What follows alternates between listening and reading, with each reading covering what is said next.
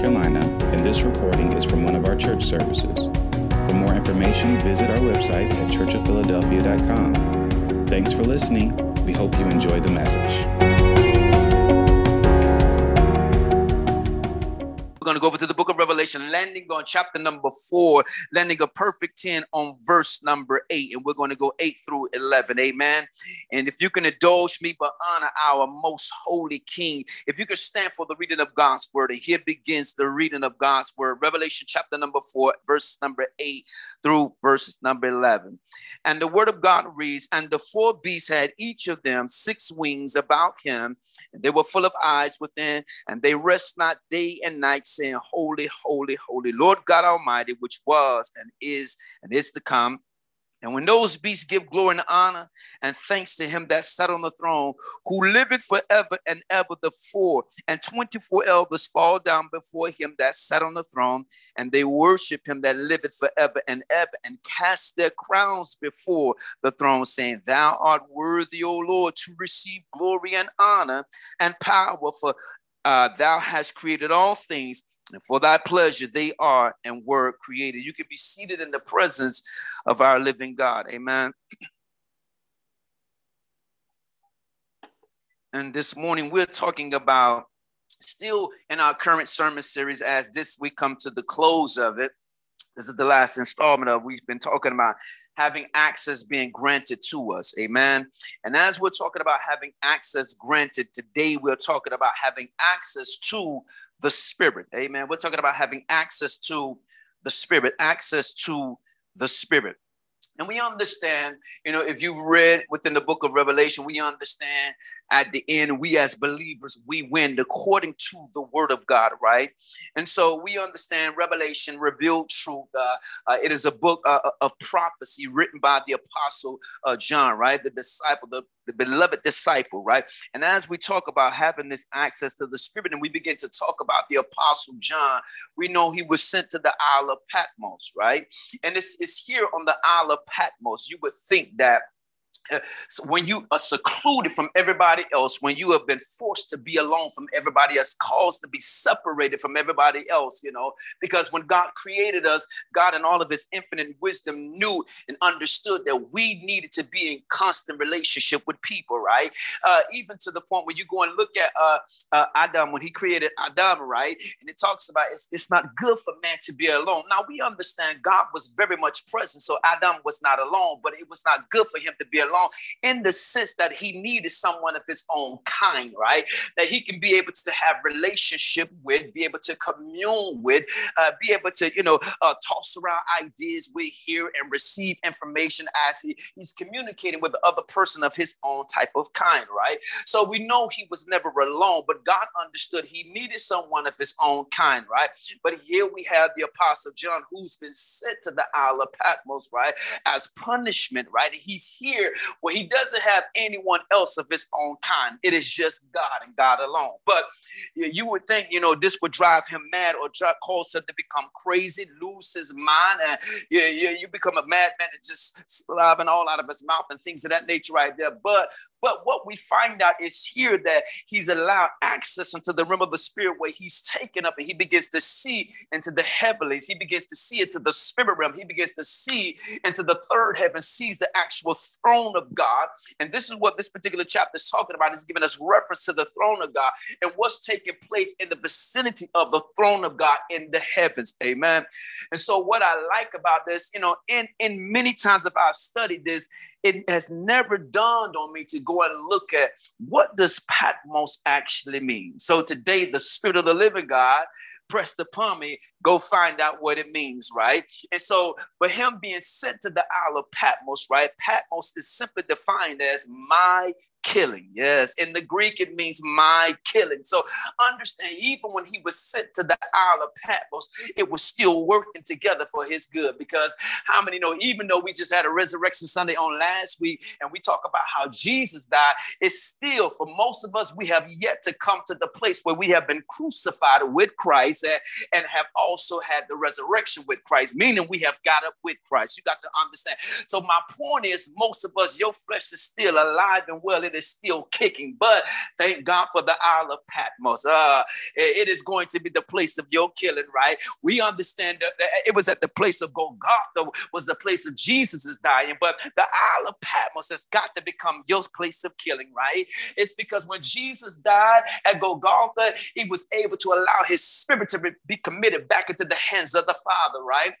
And see, in order for you to move and operate in the realm of the spirit, you have got to die to yourself.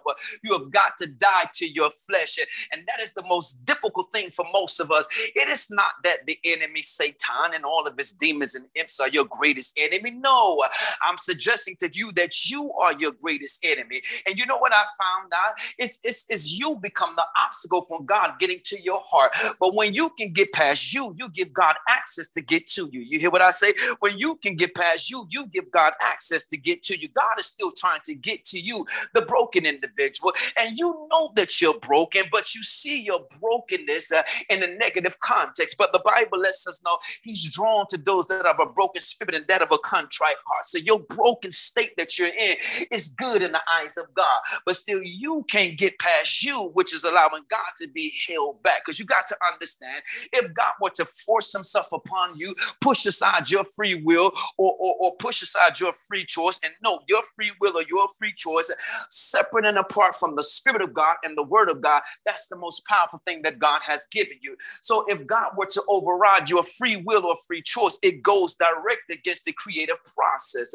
He created all of us with free choice. He created all of us with free will, right? This is why God doesn't force himself upon us, but rather he will want us to choose him for ourselves, right? Because this is the power of free choice and free will. And notice he's created this in all of his created beings, right? And so this is the thing. This is why he does not impose or forces himself upon us, because he wants us to choose him for ourselves. And so dare I say it again, when you can get past you, it allows God to now have access to you. Meaning when you can make up your mind, make that choice, utilize that power that God has given you to push you to the side, die to yourself and choose God. It gives God the right for access to come and begin to move in your heart and change you and begin to fashion and mold you. One thing that I often pray now is, God, shape me according to your word, God. Not according to my desires, but shape me according to your word, God. That you've spoken about me, that you've spoken concerning your divine will and your divine purpose for my life. God, shape me according to your word, God. Your word according to the 66 books of the Bible. God, shape me according to your word, God. Because you know, there is an image that I see, or a way that I see myself. But notice when I begin to look and view myself in a particular manner, right? It has a little bit of pride sprinkled in there. You know, there is that thing where you want some other people to be a little envious and jealous because of the status you now acquire or the wealth that you now have accumulated and all of these different things. But I understand that is the selfishness of my flesh, and it comes a point where this flesh has to die. And so the spirit man in the heart, because my heart desires to please God, I begin to say, God, shape me according to your word. God, shape me according to that you've spoken, God, what you desire to be done according to your divine will and purpose. That's how I want you to shape me, God.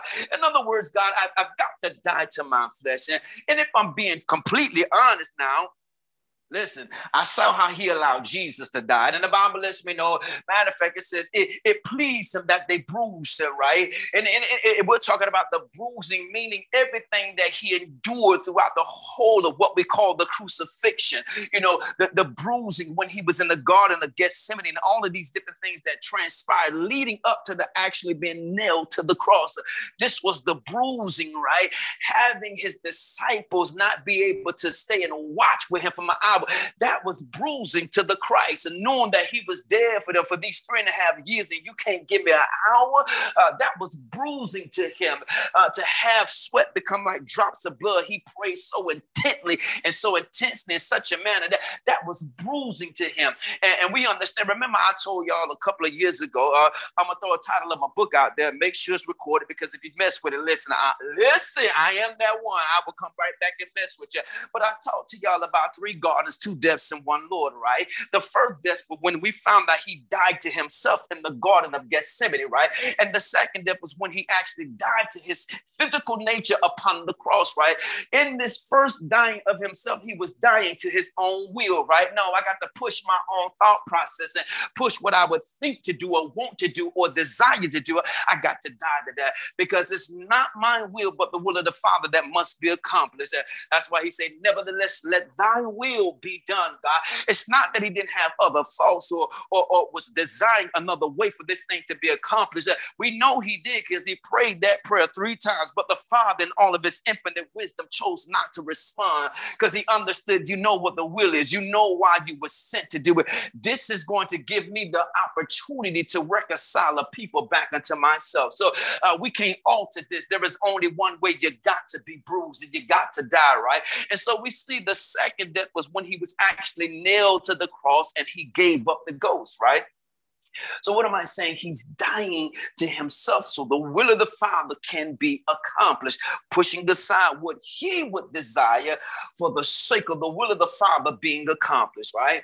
And there are times that you and I, you know, because whether it's we want to sound spiritual, sound deep, whatever the case may be, sound like we are very intelligent when we pray, there are times that you and I, you know, if you're like me, we have prayed, Father, let that mind that was in Christ Jesus be he also in me, right? But to have the mind of Christ is to die to yourself. I wish somebody would go ahead and help me. To have the mind of Christ is to be obedient unto death. To have the mind of Christ is to desire what the Father desires, even if it will cause you yourself pain. That is the mind of Christ, to be obedient at every step of my life. That is the mind of Christ, right? To be afflicted, even though I have not afflicted nobody else. That is the mind of Christ, to become sin, not just take it upon, but to become sin, knowing that as I become sin, I must be separated from my Father for a significant amount of time because his holy nature demands not only that he deals with me because I've now become sin, but I now must be separated from the glory of who he is, right? So you're talking about the mind of Christ. This is what happens when you say, I want the mind of Christ, right? The mind of Christ is saying, I am submitted completely. The mind of Christ is saying, I am yielded completely. Meaning, God, I don't just give you this physical body, God, but I give you the spiritual body, God. I give you the soulish body, God. My will, it belongs to you, God. In other words, God, I don't have a will. Your will becomes my will, God. This is the mind of Christ. That doesn't mean I don't have my own thoughts or desires, but I understand his will. It is more important than my will. So I submit my will to the will of the Father. This is what we're talking about when we say, Father, let the mind of Christ dwell on the inside of me, right?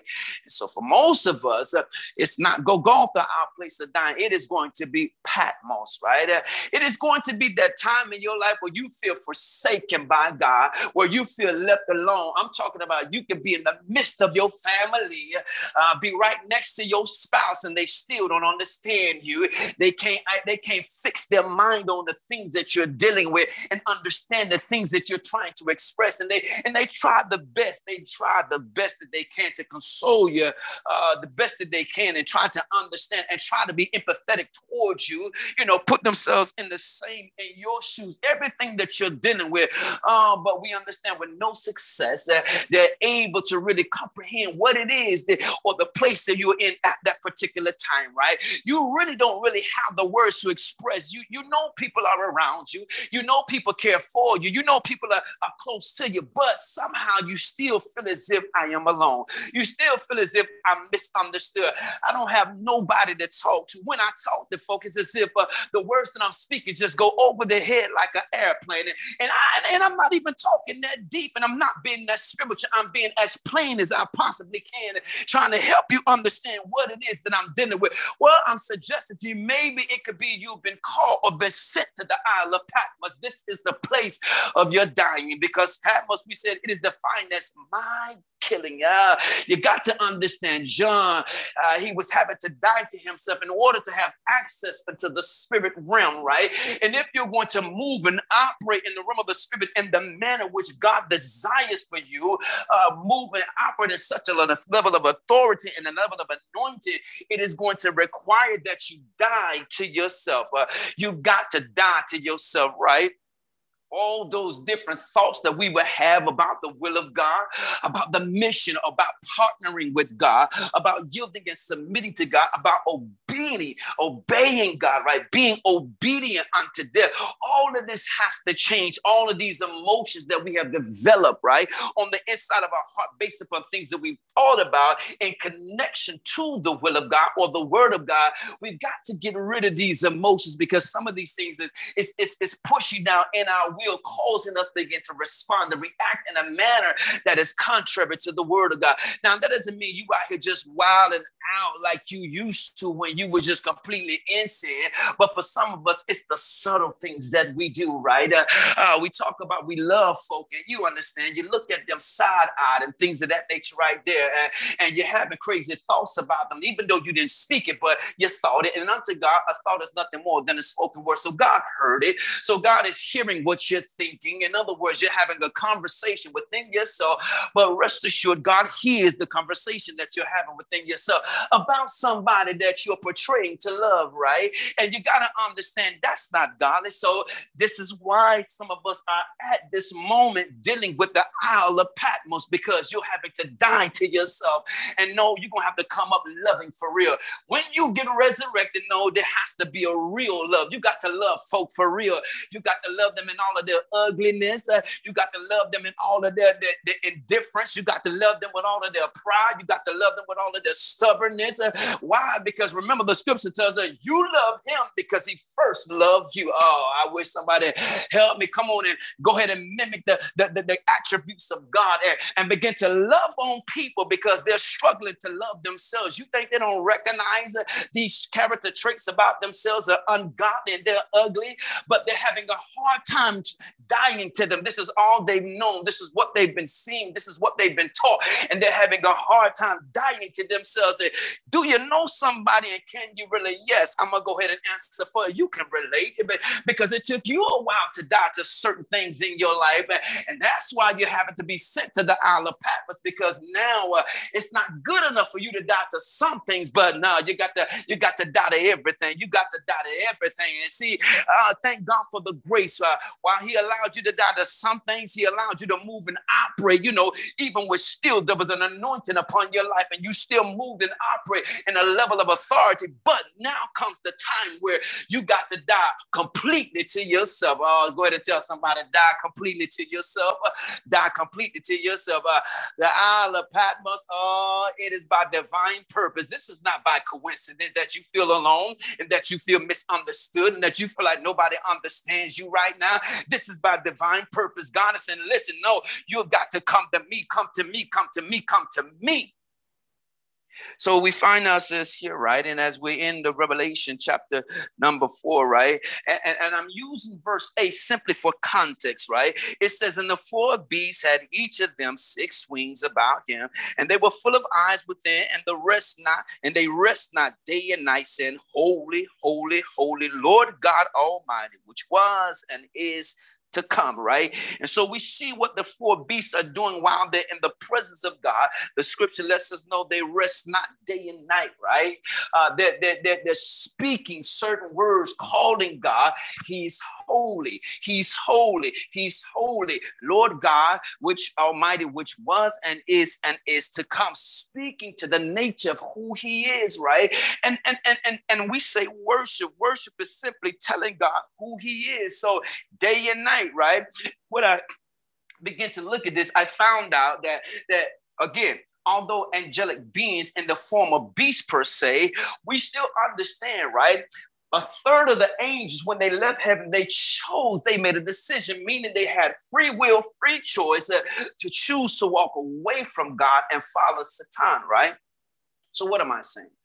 When I look at the 4 beasts, right, they have free will not to worship day and night. They have free will to worship, you understand, 22 hours of the day, right? But understand, even with having a will or even having a choice or having an opinion, right? My opinion is only what God says about himself, right?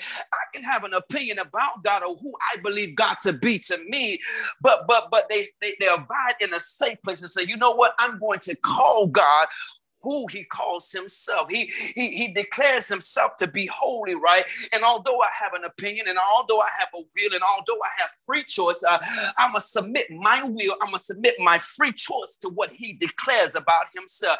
And day and night, I'm going to choose to call him holy, right? Even if I made up my mind to go and do or say something else, I'm so submitted to his will that I can't say nothing else day and night other than he's holy, he's holy, he's holy, Lord God Almighty, which was, is, and is to come. Even though he has given me free will, a powerful sense that I can use to say what I want to say, but because I'm so submitted, and because I'm so yielded, and because I'm so committed, and because I'm so dedicated, and because I'm so loyal, and because I'm so in awe of him, you know what? I have governed myself to say what he says about himself. His opinion of what he thinks and how he views and what he says about himself, I have adopted this to become my own opinion. I appreciate this about the four beasts, right? Knowing that they have their own will, but they have chosen to embrace the will of God. I will speak what you speak about yourself. And you got to understand, this is something God has taught me when he taught me to become a true worshiper, right? We say worship is telling God who he is. And God said, why not just tell me, or why not just say what I say about myself? And see, you won't have to worry about it being any false worship. You won't have to worry about it, throwing up no strange smoke, no strange fire unto me. Just call me what I call myself. And you know what? I've been studying some of the names of God now for almost 2 years, right? And getting ready to go through these names of God again, because what God was trying to impart, what God was trying to reveal, I'm going to go ahead and be completely honest, I have not gotten it all right. There were some names I would not even, my understanding would not have even seen that this could be talking about God the Father, or God the Son, or God the Holy Spirit. But yet, now as I'm looking at these names, there is more revelation that is coming to me, meaning there is more understanding that is coming to me, how vast and how awesome, how holy, how worthy this God truly is. When I look at all the different names that suggest or speaks to the character or the nature of who this God is, right? He is truly an awesome God. So I'm appreciative how these beasts that have their own will, their own mindset, their own freedom of choice, choose to embrace the will of God, the opinion of God, and declare what God says about himself, right? So for context, right now we move down into verse 9. It says, when those beasts give glory and honor and thanks to him that sat on the throne, who liveth forever and ever, right? When those beasts are giving glory and honor to God as they're speaking and declaring that he is holy, holy, holy, Lord God Almighty, which was, is, and is to come, right? This is what's known as they're giving glory and honor and thanks unto God, right? Glory is simply defined as this right here, right? When we talk about glory, it says it refers to the particular and absolute perfection of all the divine attributes of God, right? It refers to the particular and absolute perfection of who he is and all the divine attributes known to be what we know as God, right? So his nature, his characteristics, his mannerism, his attributes, who he is, all these things that describe what we know to be God, right? This is what glory is speaking to. Not only that, glory is also defined as the magnificence, the excellence, the preeminence, dignity, and grace of an individual, right? This holy individual, this is what we're talking about when we're talking about glory, right? And we're also talking about, simply put, it is our view and our opinion of this awesome God, right? This God that is full of splendor, this God that is full of majesty, this God that is full of power, this God that is holy, separate from all things that are impure, this God that is altogether righteous, this God that is worthy, this God that is the most high God, this God that's seated upon the throne, has all honor, all glory, all power, dominion. It belongs to him forever and ever, right? This is the God that we're saying he given the glory by these four beasts, right? So it says, and when those beasts give glory, right? When they give glory, they're bestowing this upon God. This is something that they're giving or bringing to God, as if to say they're laying this at his feet when they come and say, holy, holy, holy Lord God Almighty, who was, is, and is to come. It's as if they're taking their glory or their praise or their worshiping and laying it at the King of glory or at the King of kings or the King eternal's feet. They're bringing their worship and bestowing it upon him, right? So it says, listen, when those beasts give glory and honor and thanks to him that sat on the throne, who liveth forever and ever, right? So we understand this is a God. That's why he's called the everlasting, right? There is no end to God. There is no beginning to God. He's just the everlasting. He's just going to last forever. He was just always be. That's why he is the I am. You know what I mean? The God that was, is, and is to come. I am denoting present, but listen, God is yet present in what we know to be history or past, and he's still present in what we know to be the present, while being present all at the same time, what we consider to be the future that has not arrived unto us yet. He's still just present in all of that. He just exists in all of that, and he will continue to exist in all of that. That's why he's the everlasting God, right? So who would not give God glory and honor, right? So now they give glory, but they also give God honor, right? And when we talk about honor, honor is simply talking about the value and how, because remember, glory, one of the definitions for glory, their view or their opinion, right? So now when you talk about they're giving God the glory, right? This is their view and this is their opinion of how they value God. So based upon the honor that we're going to give to God, it is based upon how we view him and our view of him. How will we value our view of this particular God? Right? And we understand the view of God, it is the highest view. And so also honor is also defined the value which belongs or is shown to someone by reason of rank and state of office which he holds. If there is an office to be held by God, simply put, we say, when you think about those in the natural realm that we call or know to be kings, they're rulers of a certain domain, right? But we know if there is to be an office held by God, we know scripture declares that he is the King of kings, right? So when you're thinking about that, right, the rank that he has, there is no one that compares to God. There is no one that has the wisdom that he has. There is no one that has the power or the might that God possesses, right? So if you look at the rank or the office per se, which he holds, there is none that compares to this God. This is why when you think about the four beasts having their own will, having their own choice, choose to honor or choose to worship him, because they understand the value that has been placed upon God, right? There is none that compares to him. Even when they look around heaven, right, and they see all of the other hosts of heaven, there are none that compares to him. You got to understand, he's in a category all by himself by being God. There are gods with a little g, but then there is God, there is Yahweh, there is Jehovah, there is Yeshua.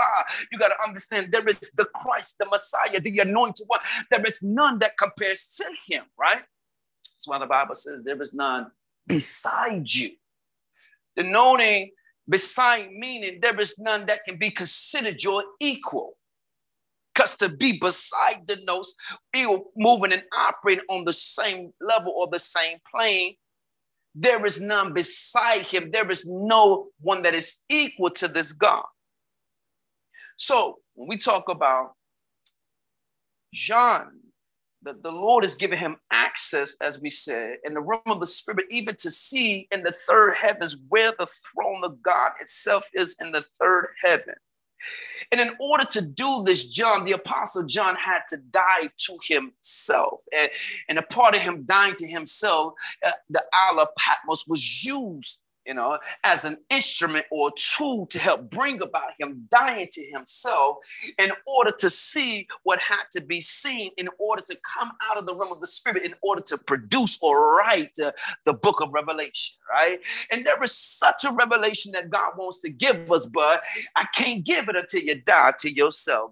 What I want you to see, I can't allow you to see. That's why we're seeing only the small things or the glimpses that we see, right? And this is my thing. I understand the scripture scriptures say we prophesy or we know in part. But think about this here. John saw in such a manner that he was able to write the whole of the book of Revelation, right? So there becomes a moment where God will show you something where you can come out of what you saw. You can bring a wholeness to something, speak a wholeness to what it is that you saw, be able to declare or bring a definition or meaning to what it is that God showed you, in the sense that it is whole, it is complete, right? Everything that you see or everything that you know, it don't necessarily have to be in part. If you allow yourself to die to yourself in such a way that God can speak it to you, where a whole can actually be produced out of what you see.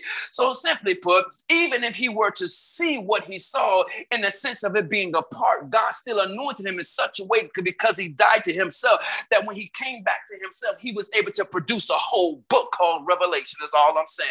What God shows you to be a part, when you come down into the natural realm, can be made manifest into an entire whole. That's all I'm trying to say.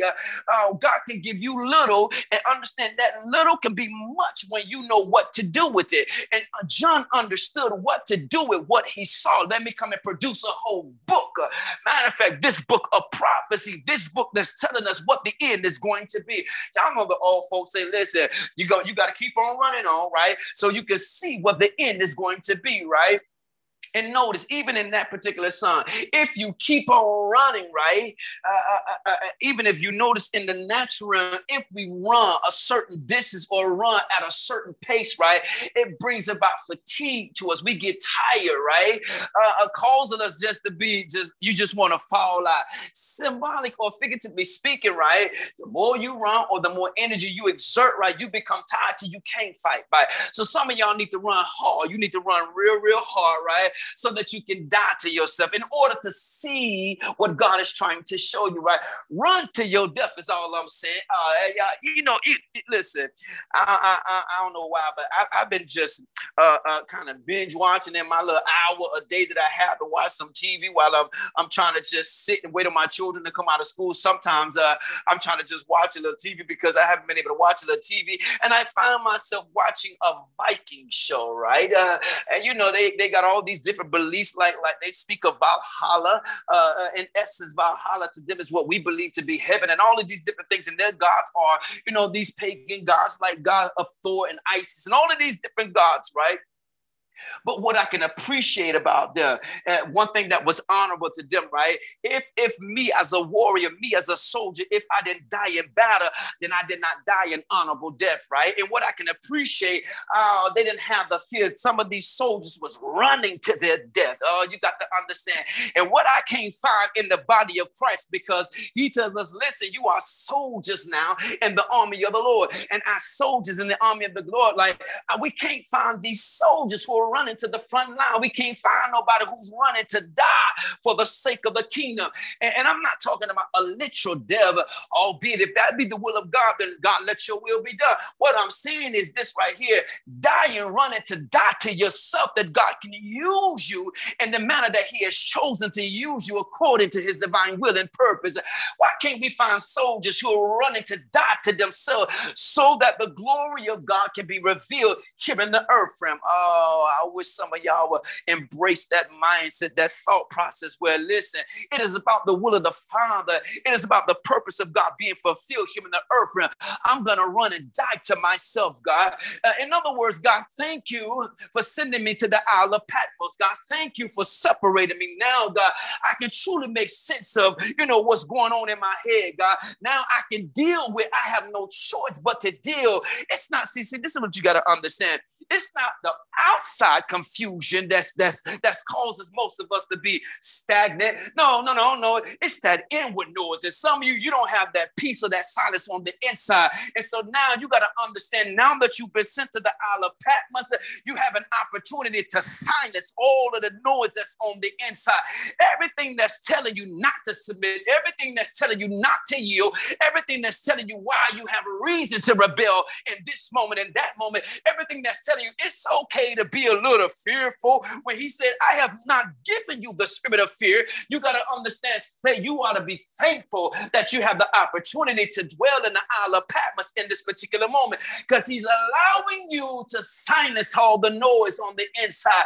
That noise that's causing you to halt your movement or halt your forward progress in the will of God, the things of God. You know the things that rise up and talk to you.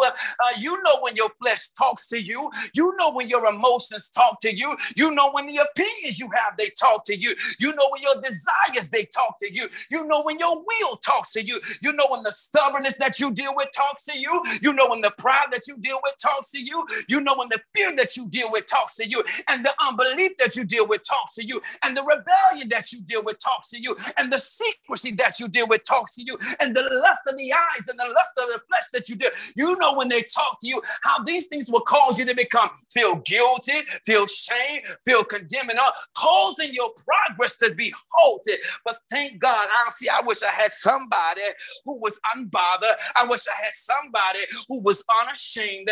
It don't care what you look like. If people see you raising your hand saying, God, thank you for the moment of Isle of Patmos, God. Yeah, it's going to be good for me, God, because I'm killing myself, God. I'm dying to myself, God. You got to understand. When we look at Christ, he told them, you don't think I can call forth a host of angels to pull me off of the cross? In reality, he didn't have to call for a host of angels. If he spoke to the fact that he wanted to come off of the cross, if he spoke to the fact that when they came and betrayed him in the garden, if he spoke and said he wanted the opposite to happen, it would have happened. But he understood the will of the Father must be accomplished, right? So in essence, what I'm trying to get you to understand, right? He had the power to die to himself, right? He was more concerned about the will and the purpose of God being fulfilled rather than, me calling myself down or me not having to experience what I'm experiencing. And see, for most of you, we're fearful of the encounter or fearful of the experience. Thereby, we halt the progress. We halt what God wants to do on the inside because we have already thought what the experience or the outcome is going to be based upon the experience you've been called to deal with. Based upon certain people you've been called to deal with, you have already interpreted what the outcome is going to be. And because of your misinterpretation, your misinformation, you are halting the progress of God. I wish I had some help, but that's why you have this moment that God is allowing you to deal with the Isle of Patmos. He said, I'm going to give you the opportunity to kill yourself because you got to understand, if God were to kill you, there is no opportunity for resurrection. You got to understand that when God puts the graveyard dead, unless he chooses to resurrect it himself, don't think you're getting up, baby, because there is no getting up. But he's giving you the opportunity to die to yourself, right? For the purpose, for the will of God, that he can say, come on, get up. By my spirit, get up. By my spirit, rise up. By my spirit, stand up. By my spirit, come forth. You got to understand, he's giving you the opportunity to die to yourself. And most of you are afraid to go ahead and take you out. Oh, my God. You love you too much. You still stuck on you. I heard Elder MK talk about how you so stuck on you at one time. See, you still too stuck on you, right? To the point that you can't kill you, right?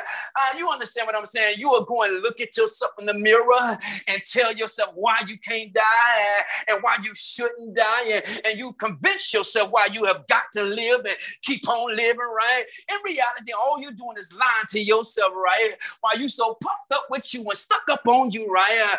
There are people that are dying because they have not received the word that God wants to put in your mouth to release to them. You got to understand, there are people still bound, right? Because God wants to release the power that is in your hand. People who are still bound with sickness and disease because you are not in position to allow God to release the healing that is in your hands, or release the word of power and authority that is in your mouth, to command the enemy to loosen and to command the enemy to set them free and to break these chains and shackles off of people. Why? Because you're too stuck on you. But listen, when you're in the Isle of Patmos, it's either I'm going to yield all the way in this dying process, or I'm gonna lose my mind. See, some of y'all don't want to talk about that. You know what it is to feel alone and be by yourself. You know the torment of being by yourself. Some of y'all right now, 30 plus 2, still got to sleep with a nightlight because you're still afraid of the dark. Y'all not gonna help me right there. But I'm going to go ahead and help myself because I thank God for the Holy Ghost, right? He's trying to give us access to the Spirit, right? And you got to understand, even with all of that being said, he's trying to give you the opportunity so that you can kill yourself to be used as an instrument, used as a vessel by God. When those beasts give glory and honor, all of this is taking place in the Spirit that John has access to because he died to himself. When those beasts give glory and honor and thanks, we're bestowing our worship in the sense of glory, God. We're giving you our opinion, our view of you when we talk about the glory, God, but we're also speaking to the value, what we placed upon you, God. Nothing and no one compares in the sense of when we're talking about honor. But after we give you glory and after we honor you, God, we didn't say thanks. We didn't give you praise. Because thank you for being holy. Thank you for being God Almighty. Thank you for being the God that was, is, and is to come, God. Thank you for being seated upon the throne, which denotes that you have all power and authority in your hand, God. Thank you for being the everlasting God. There is no trial, no temptation, no struggle that will ever last longer than you, God. Did you hear what I say? Even in me being separated, even in me being out here alone, God, listen, it can't endure what you, God. It can't outlast you, God. This is but for a moment that I'm here in the Isle of Patmos, God. This is for my good, me being in the Isle of Patmos, God. Why? Because as I die to me, God, I begin to live in you, God. I live through you. I live by way of you, God. And now your Spirit, God, can give me access to what you desire for me to see, God. There are some of you, if you truly, this is the thing. Most believers are living according to experiences with God. Oh, hear what I say, because most believers are living according to experiences with God. In other words, look at it like this here, right? All of nature, it declares his glory. All of nature is his creation, right? And so because when you go out and you feel the breeze on your face and you hear the birds chirping and all of these things, you just experience God. When you're in the midst of a people and we're blessing God and we're praising God and you feel the presence of God come upon you, you just experience God, right? You experience God by way of someone else's ability to yield and submit to God. But not only that, invoke God, provoke God to come, commune, sup, and dwell in the midst of them, right? Most believers are just living according to experiences with God. But then there were some of us, we live based upon our encounters, right? And when you think about an experience, right? Because guess what? You can have an experience when you go to Carowinds, right? Meaning you got on that fast roller coaster, you went up, it dropped you down. For a moment, you experienced a moment of fear, right? But at the end, you was like, woo, yeah. So you had an experience when you rode that roller coaster at Carowinds, right? So the question is, how is your experience any different with God? In other words, your experience is something that's fleeting, is what I'm trying to point at. It's something that's fleeting. But when you have an encounter, you got to understand the encounter is altogether different from the experience, right? When you encounter God, the encounter is something that is violent by finally to the point that you'll forever change after you come up out of this encounter with God, right? You no longer look the same. You no longer act how you used to act. You no longer talk the way you used to talk. Mind you, you may still have some of them same scars, but in the eyes of God, you are a new creation. You are a new man, right? Because this is what the encounter has done in your life, right? The encounter is very different from the experience, right? And because God has given us this Isle of Patmos moment when you die to yourself and the realm of the spirit is open and you have access granted to you into the realm of the spirit, this becomes an encounter with God. John will never be the same, right? To the fact that I have to chronicle what God has spoken to me, what God has allowed me to witness in the realm of the spirit. It has now produced the book of Revelation, the book of prophecy, which tells us what is going to take place in the end time. I wish I had some help right there, because too many of us are merely surviving off of experience, but God wants you to live off your encounters with him. I wish you would go ahead and come on up and start lingering in the low place, but come on up and dwell with the air is thin and encounter God even the more. Let the encounter change you on the inside. That as he changes you on the inside, your exterior begins to change, right? Your conversation begins to change. Your thought process begins to change. Your emotions begin to change. Your perception begins to change. Your understanding begins to change. Your stance begins to change because I had an encounter with the Most High God.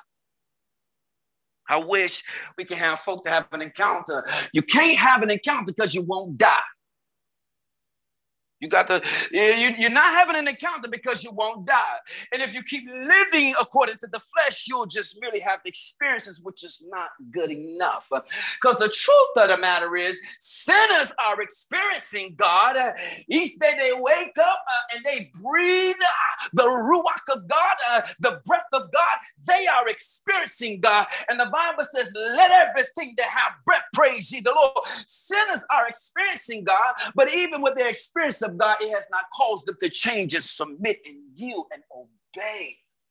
It is the encounter.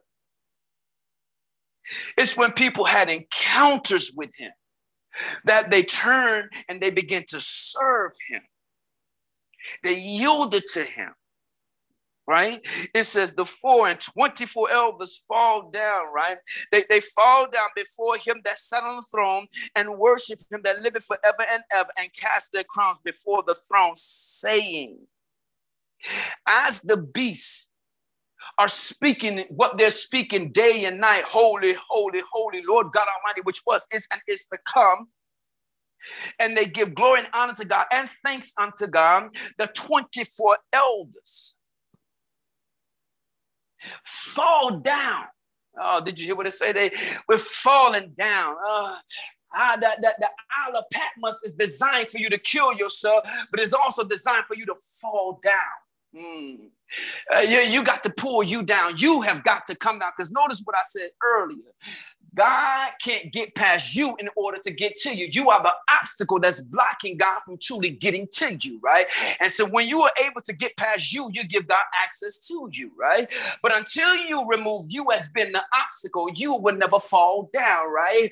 You were still stopping you. You were still blocking you. Not only are you stopping and blocking God, because God is not going to override your free will or free choice, but you are stopping and blocking and halting and hindering yourself. While at the same time you are stopping, blocking, and holding God back. You don't even understand what you're doing. You stopping you and God at the same time. Oh, you a bad somebody, so you believe. No, you're a dangerous somebody is what you are, because you won't die to yourself, so that the will of the Father may be established on the inside of you, because there is more, much more that God desires to do with you.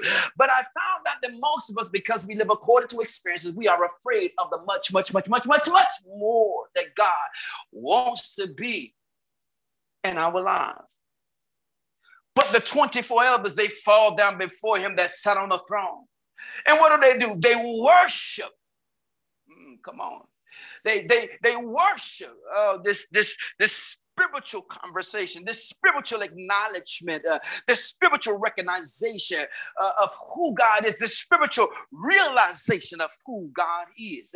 They worship him that liveth forever and ever and cast their crowns before the throne. Say, now, you understand, you're familiar with crowns. You know, it symbolizes or it points to an authority that a king or queen has according to the domain that they rule, right? But listen, we're taking our authority. I'm casting it, I'm laying it at your feet, God. Any authority I thought I had, God. Any prestige I thought I had, God. Any honor I thought I had, God. You got any glory I thought I had, God. Any majesty I thought I had, God. I'm taking all of my ideas and my ideologies, God, and my opinions, God, and my perceptions, God, and I'm casting them at your feet. These are the things that have authority over us that we don't recognize that it's been placed upon our heads by ourselves, right? Because you and your culture, black and brown people, they don't tell you kings and queens, right? As if no other cultures had kings and queens. Some of them get on my nerves some days acting like we're the only people that came from kings and queens. Well, the matter of the truth is this right here. There is only one king that I want to represent me. There's only one, and he is the King of Kings. And that's the one I said that I am of the King of Kings, right? There is no other king that I honor. There is no other queen that I honor, right? There is only one king, and he is the King of glory. He is the King eternal, and he is whom I am of. They bow down, they fall down, and they cast their crown. I give you everything that would stop me from bowing down. And that's the thing. Most of you still got crowns on your head trying to worship. I'm talking about while you're having your experiences with God, you still got a crown on. You got to understand telling God, I'm a king too.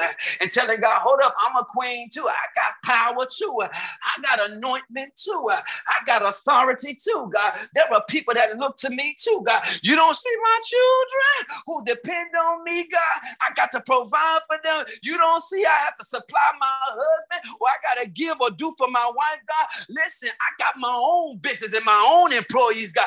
They look to me. You telling God, God, I got my own authority. I'm my own king. I'm my own man. I'm my own one. And this is why you can't die to yourself. This is why Patmos is necessary for you. Come on and die, king, little king. Go ahead and die, little queen. Go ahead and die, little man. Go ahead and die, little girl. Go ahead and die, little boy. Or are you too afraid? And that's the thing. Most of us, when we hear death, it brings fear. Oh, why should it bring fear if you know that you are hidden in him? Oh my God. Listen, if you know, like John is giving us what the end is going to be, and when you go and search out the scriptures, you understand. If I die in him, you understand what's going to be beyond your death.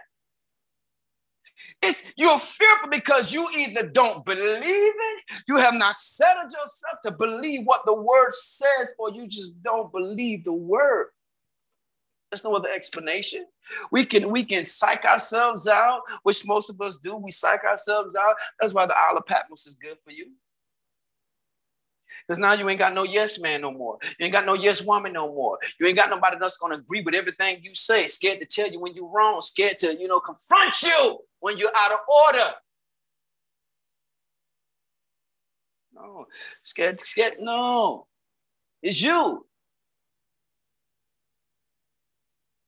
Now you got to deal with you. You know what the Isle of Patmos is good for? Not just the killing of yourself. The Isle of Patmos is your no got to die.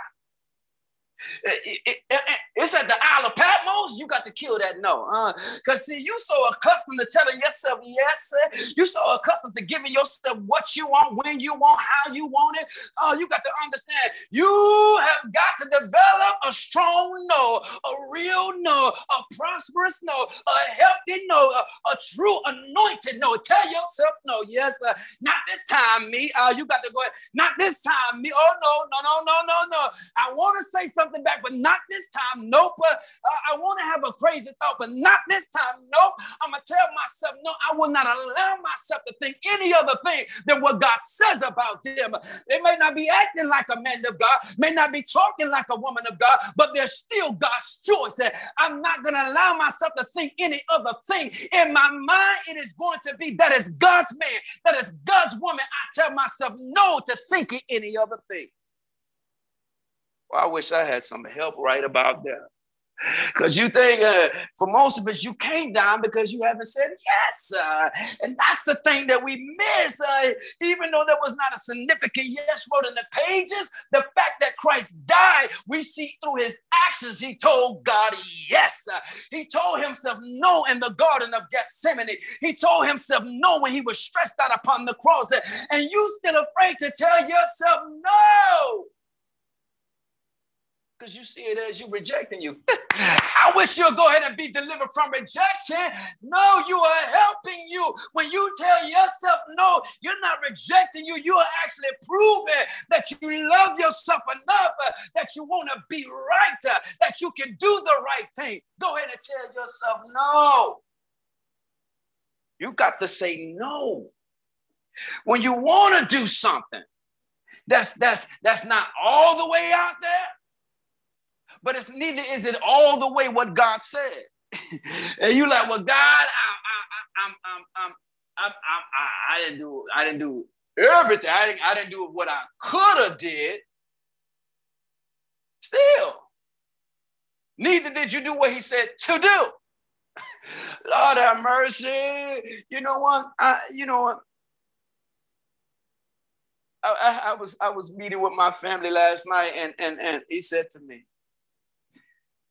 make sure you don't have words like I can't, or even words like I'm trying in your vocabulary.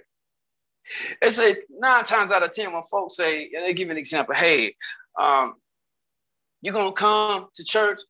I try. 9 times out of 10 when they say I try, they're not going to. They say instead of saying things like I'm trying or I will try, say I plan to. Because when you use words like I plan to, when you think about it, plan is the root word of plant. Because I say I plan to, I'm planting the seed of what I want to actually grow, what I want to see fulfill or come into fruition. That's what I want to take place. Usually 10 out of 10, when you people say I plan to, they're going to make provision to actually be where they said they were going to be. I wish I had some help right there, because the Isle of Patmos has been designed to kill your I'm trying. Because when we say be obedient, I'm trying is your response. And when we say you got to love like Christ loved, you say I'm trying. Usually that's your response. When we say you have got to yield completely, you say I'm trying. And you'll even say, don't you see? You'll even give us examples of how you quote unquote tried. But I wish somebody would change the conversation, change their speech, to change your speeches, to change your thought process, or to change what's coming up out of your heart and begin to say, it is my plan to be obedient. I plan to yield all the way. I plan to surrender completely. I plan to die all the way to myself. I plan to tell myself no. I plan to be who God said I'm supposed to be. I plan to do what God said I'm supposed to do. I plan to live holy. I plan to live righteous. I plan to keep myself. I plan to be used of the Lord. I plan to be the vessel or the instrument that God is requiring. I plan to allow the glory of the God to be on display in my life. I plan to worship God in spirit and in truth. I plan to give God the praise. Like David said, I will bless him at all times. I plan to bless him at all times. Even when I got to kill myself, I plan to have a hallelujah in my mouth. I plan to have a thank you, Jesus, in my mouth. I plan to have God, you're still worthy in my mouth. All while having to kill myself. All while having to be alone. All while having to be separated. All while having to be by myself and deal with I still plan to bless his holy name. They cast their crowns. They take the authority off. And it says what? They begin to say, they say, thou art worthy. Y'all know worthy is my word right there. If I dwell on this thing long enough, y'all, it's going to be like this. And that's symbolic because y'all not going to see me anymore. I'm going to be on the floor and no longer in the camera if I dwell on the word worthy long enough, right? But they begin to say, God, you are worthy, God. Thou art worthy. Thou art worthy, oh Lord, to receive glory and honor. Look here. We coming back, God. We going to keep you enveloped in glory and honor, God. Because while the four beasts are giving you glory and honor, God, we want to envelop you, and we're going to come on the other side, God, and give you glory and honor, God. In other words, God, we want you to be encamped about glory and honor, God. We want to worship and praise to surround you, God. We want praise and worship to just dwell in your presence, God. We want that to be the only thing that you hear, God. We want praise and worship to be the only thing that you see, God, day and night, God. Because as the angels cry, what they're crying, holy, holy, holy, Lord God Almighty, which was, is, and is to come day and night, God. Every time they say it, we as the 24 elders, God, we got to get off our throne. We have just a brief moment to sit upon the throne, and we find ourselves taking the crown off again, God. We might as well just stay here in the place of worship, God, because that's what you require in your presence, God. It is consistent praise, God. It is consistent worship, God. And we told you obedience is the highest form of worship. And the fact that I've yielded my free will to the Father, all God see and all God experiences from the angels and the 24 elders is consistent worship. He just sees obedience, the highest form of worship. It surrounds God because of the angels and the 24 elders. Now, listen, because he's the God that changeth not. If he's sitting on his throne and praise and worship is consistently at his throne, denoting, figuratively speaking, he's seated upon the praises or the worship of his people, that being the host of heaven, right? And if God is a God that changeth not, it's only right that when he comes in the earth realm, the Bible says that he inhabits the praises of the people, right? I can't change how I come. When I decide to come in the earth realm, I can't change how I come. If I'm going to exit heaven to enter into the earth realm, there has to be a throne for me to sit on, right? And this throne has to mimic or be on display of what was in heaven, right? That's why he says, when the scriptures say he inhabits the praises of his people, the praises and the worship become the throne of God, right? Thereby giving God the same throne that he had in heaven. So listen, he's a God that changed not. If I'm seated on the throne in heaven, I want a throne when I come in the earth realm. That's why you got the praise. That's why you got the worship, because I don't change. You got to change, right? And in order for me to come, I've got to have a throne.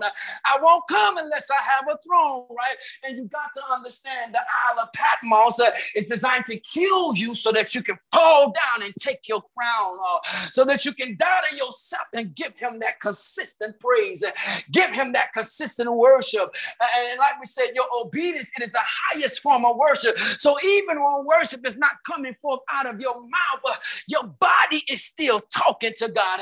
Body language is a real thing. When I'm obeying and my mouth is silent, worship is still going unto the Father. As I obey his will, he said, look at my son, look at my daughter as they worship me. It's all about me as they're fulfilling my will, as they're allowing my purpose to be accomplished. They are yet worshiping me. You got to bless God and you got to honor God for his infinite wisdom, how he set it up so I won't come unless I have my throne. See, there's more that we can touch on. I'm going to just give you a little bit, right? He wants his throne to be pulled up to his table. You got to understand, when he comes into the earth realm now, he wants his throne to be pulled up to his table. And what is the table of God? It is the altar. And most of y'all fear the altar. You stay far away from the altar. But you got to understand the altar is the table of God. God comes to consume. He comes to eat the sacrifice upon the table. But after we eat, I want to talk. This is why we talk about table talk, because after I eat, I want to talk. And most believers miss the importance of the significance of the table, right? We talk about the Last Supper, but what God was really pointing at was the table. Jesus being the Passover lamb, meaning the sacrifice. He's offering himself upon my table. You're missing the importance of the table. You so caught up in the fact that they broke bread and they passed this bowl of wine around and bowl of bread around till you miss the significance of the table. And even the scripture talks about how Jesus, you see the word lean, they leaned back, denoting they went back in an inclined position.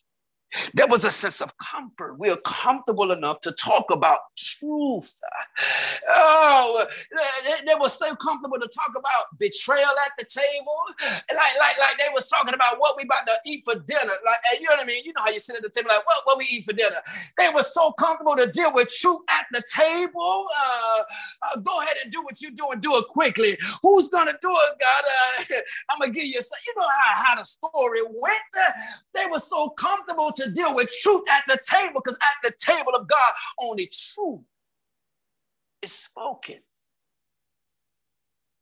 So the Isle of Patmos is designed for you to kill yourself, to keep you in a consistent place of praise and worship, so that when God comes into the earth realm, he doesn't have to change his position. He can still sit upon a throne, which is your praise and your worship.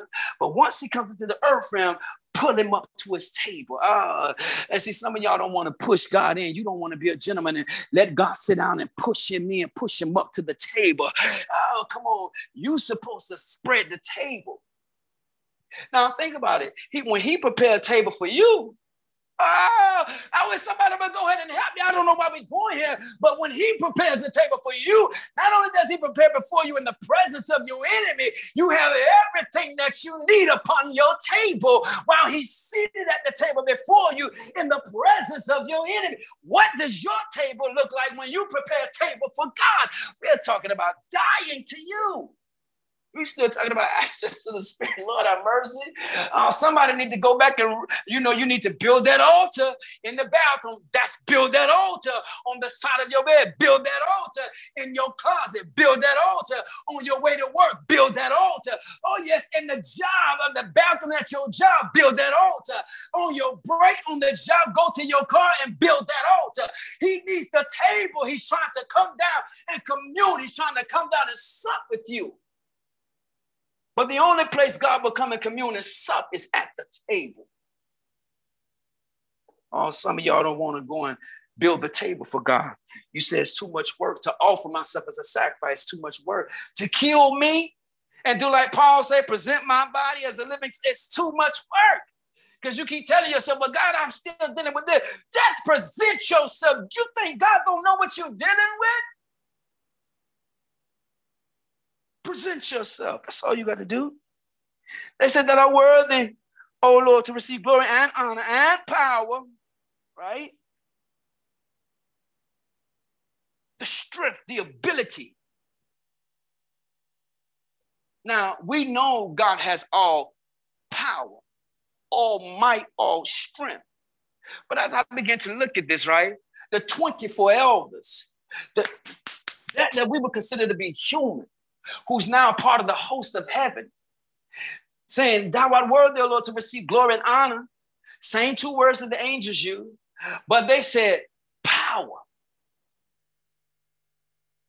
What is the power outside of his word and his spirit? Free choice. You are worthy to receive my free choice, God. You are worthy to receive my will, God. My God, come on. I told you, God can't get to you until you get past yourself and give God access to you. They are giving God access to them. They're saying, God, you're worthy of the power and the glory, God, right? Or the glory and the honor, God. But I want you now to receive the power that you've given me. I'm giving you my will. I'm giving you my free choice, God. You created it. It's only right for me to give it back to you, God. Oh my God. In other words, I'm getting out the way to give you access to me, God. I'm making a choice to give myself to you. And they say, for thou hast created all things. And the purpose, right? The purpose of you doing this. It was for your pleasure. As he said, and for thy pleasure they are and were created. The pleasure. It was for his pleasure. When you talk about even in God's pleasure, it speaks to what one has determined. Which, if you dig a little bit deeper, is really going into purpose. His purpose is what he has determined shall be. Pleasure, purpose are merely the same thing. So you created all things, and they were created according to your pleasure or your purpose where they were created. And I told y'all many years ago, God spoke a word to me that I'll never forget. He said, listen, the nature of my word may change, but the purpose of my word would never change. God's only purpose, God's purpose in everything remains, remains the same. And the purpose of God is simply for his glory to be revealed. So God has it set up in such a way that whether we obey or disobey, the purpose of God or the glory of God will still be revealed. All right? When you think about Judas' betrayal, he said it had to happen for the fulfillment of Scripture. It was determined that Christ must be betrayed. So we see the purpose of God being fulfilled so that the glory of God can be revealed. The purpose was fulfilled so that the glory can be revealed. It doesn't change, y'all. So whatever God has created, it was created for his pleasure, denoting his purpose, which is for the glory to be revealed. I created everything that I created for my pleasure or for my purpose to be fulfilled so that the glory could be revealed. The purpose never changes. So even while you feel you're in the moment of being on the Isle of Patmos, dying to yourself, like the Apostle John, God takes pleasure not in the pain that you may have to experience in different things, but God takes pleasure in the fact that you're dying to yourself to become more like him, to get closer to him, to move and operate, and the access that he's granted you according to move and operate, see, hear things in the realm of the spirit. Because most of us, although you consider yourself Christian, tell me this, answer me this. Why haven't you, we don't hear you talk about nothing of the spiritual realm? And everything that you see with your natural eyes is a product of the spirit world,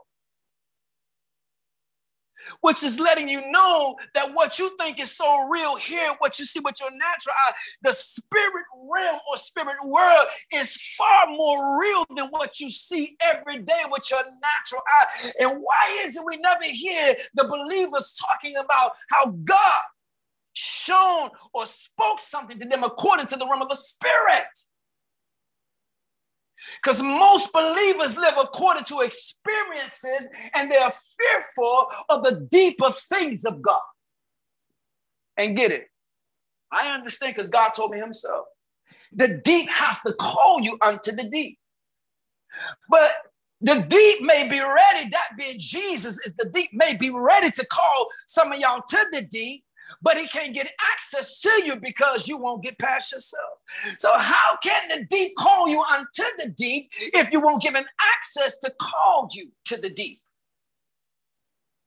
And so that's why most of us live these shallow lives as Christians, And people look upon you, a living epistle, and they don't want to read nothing about the Jesus that you talk about you serve.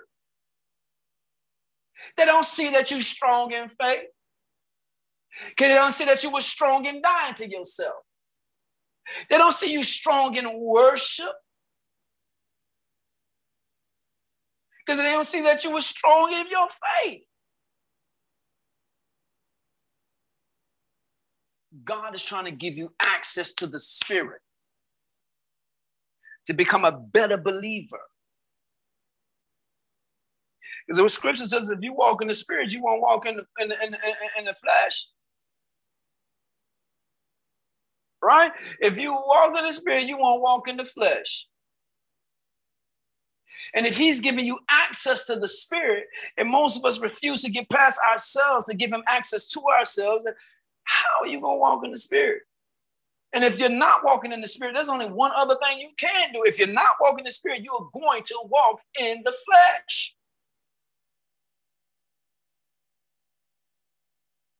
He tells us we're in this world, but we're not of it. Although I'm a flesh, a being made of flesh, I don't have to live according to the flesh. That's how most believers are living, according to the flesh. So I want to encourage you. I pray that you were encouraged by the word. Listen, he's giving you access to the Spirit. Don't be afraid to die to yourself so that you can walk in this access to the Spirit and be who God has called you to be. Do what God has called you to do. The kingdom needs you. Amen.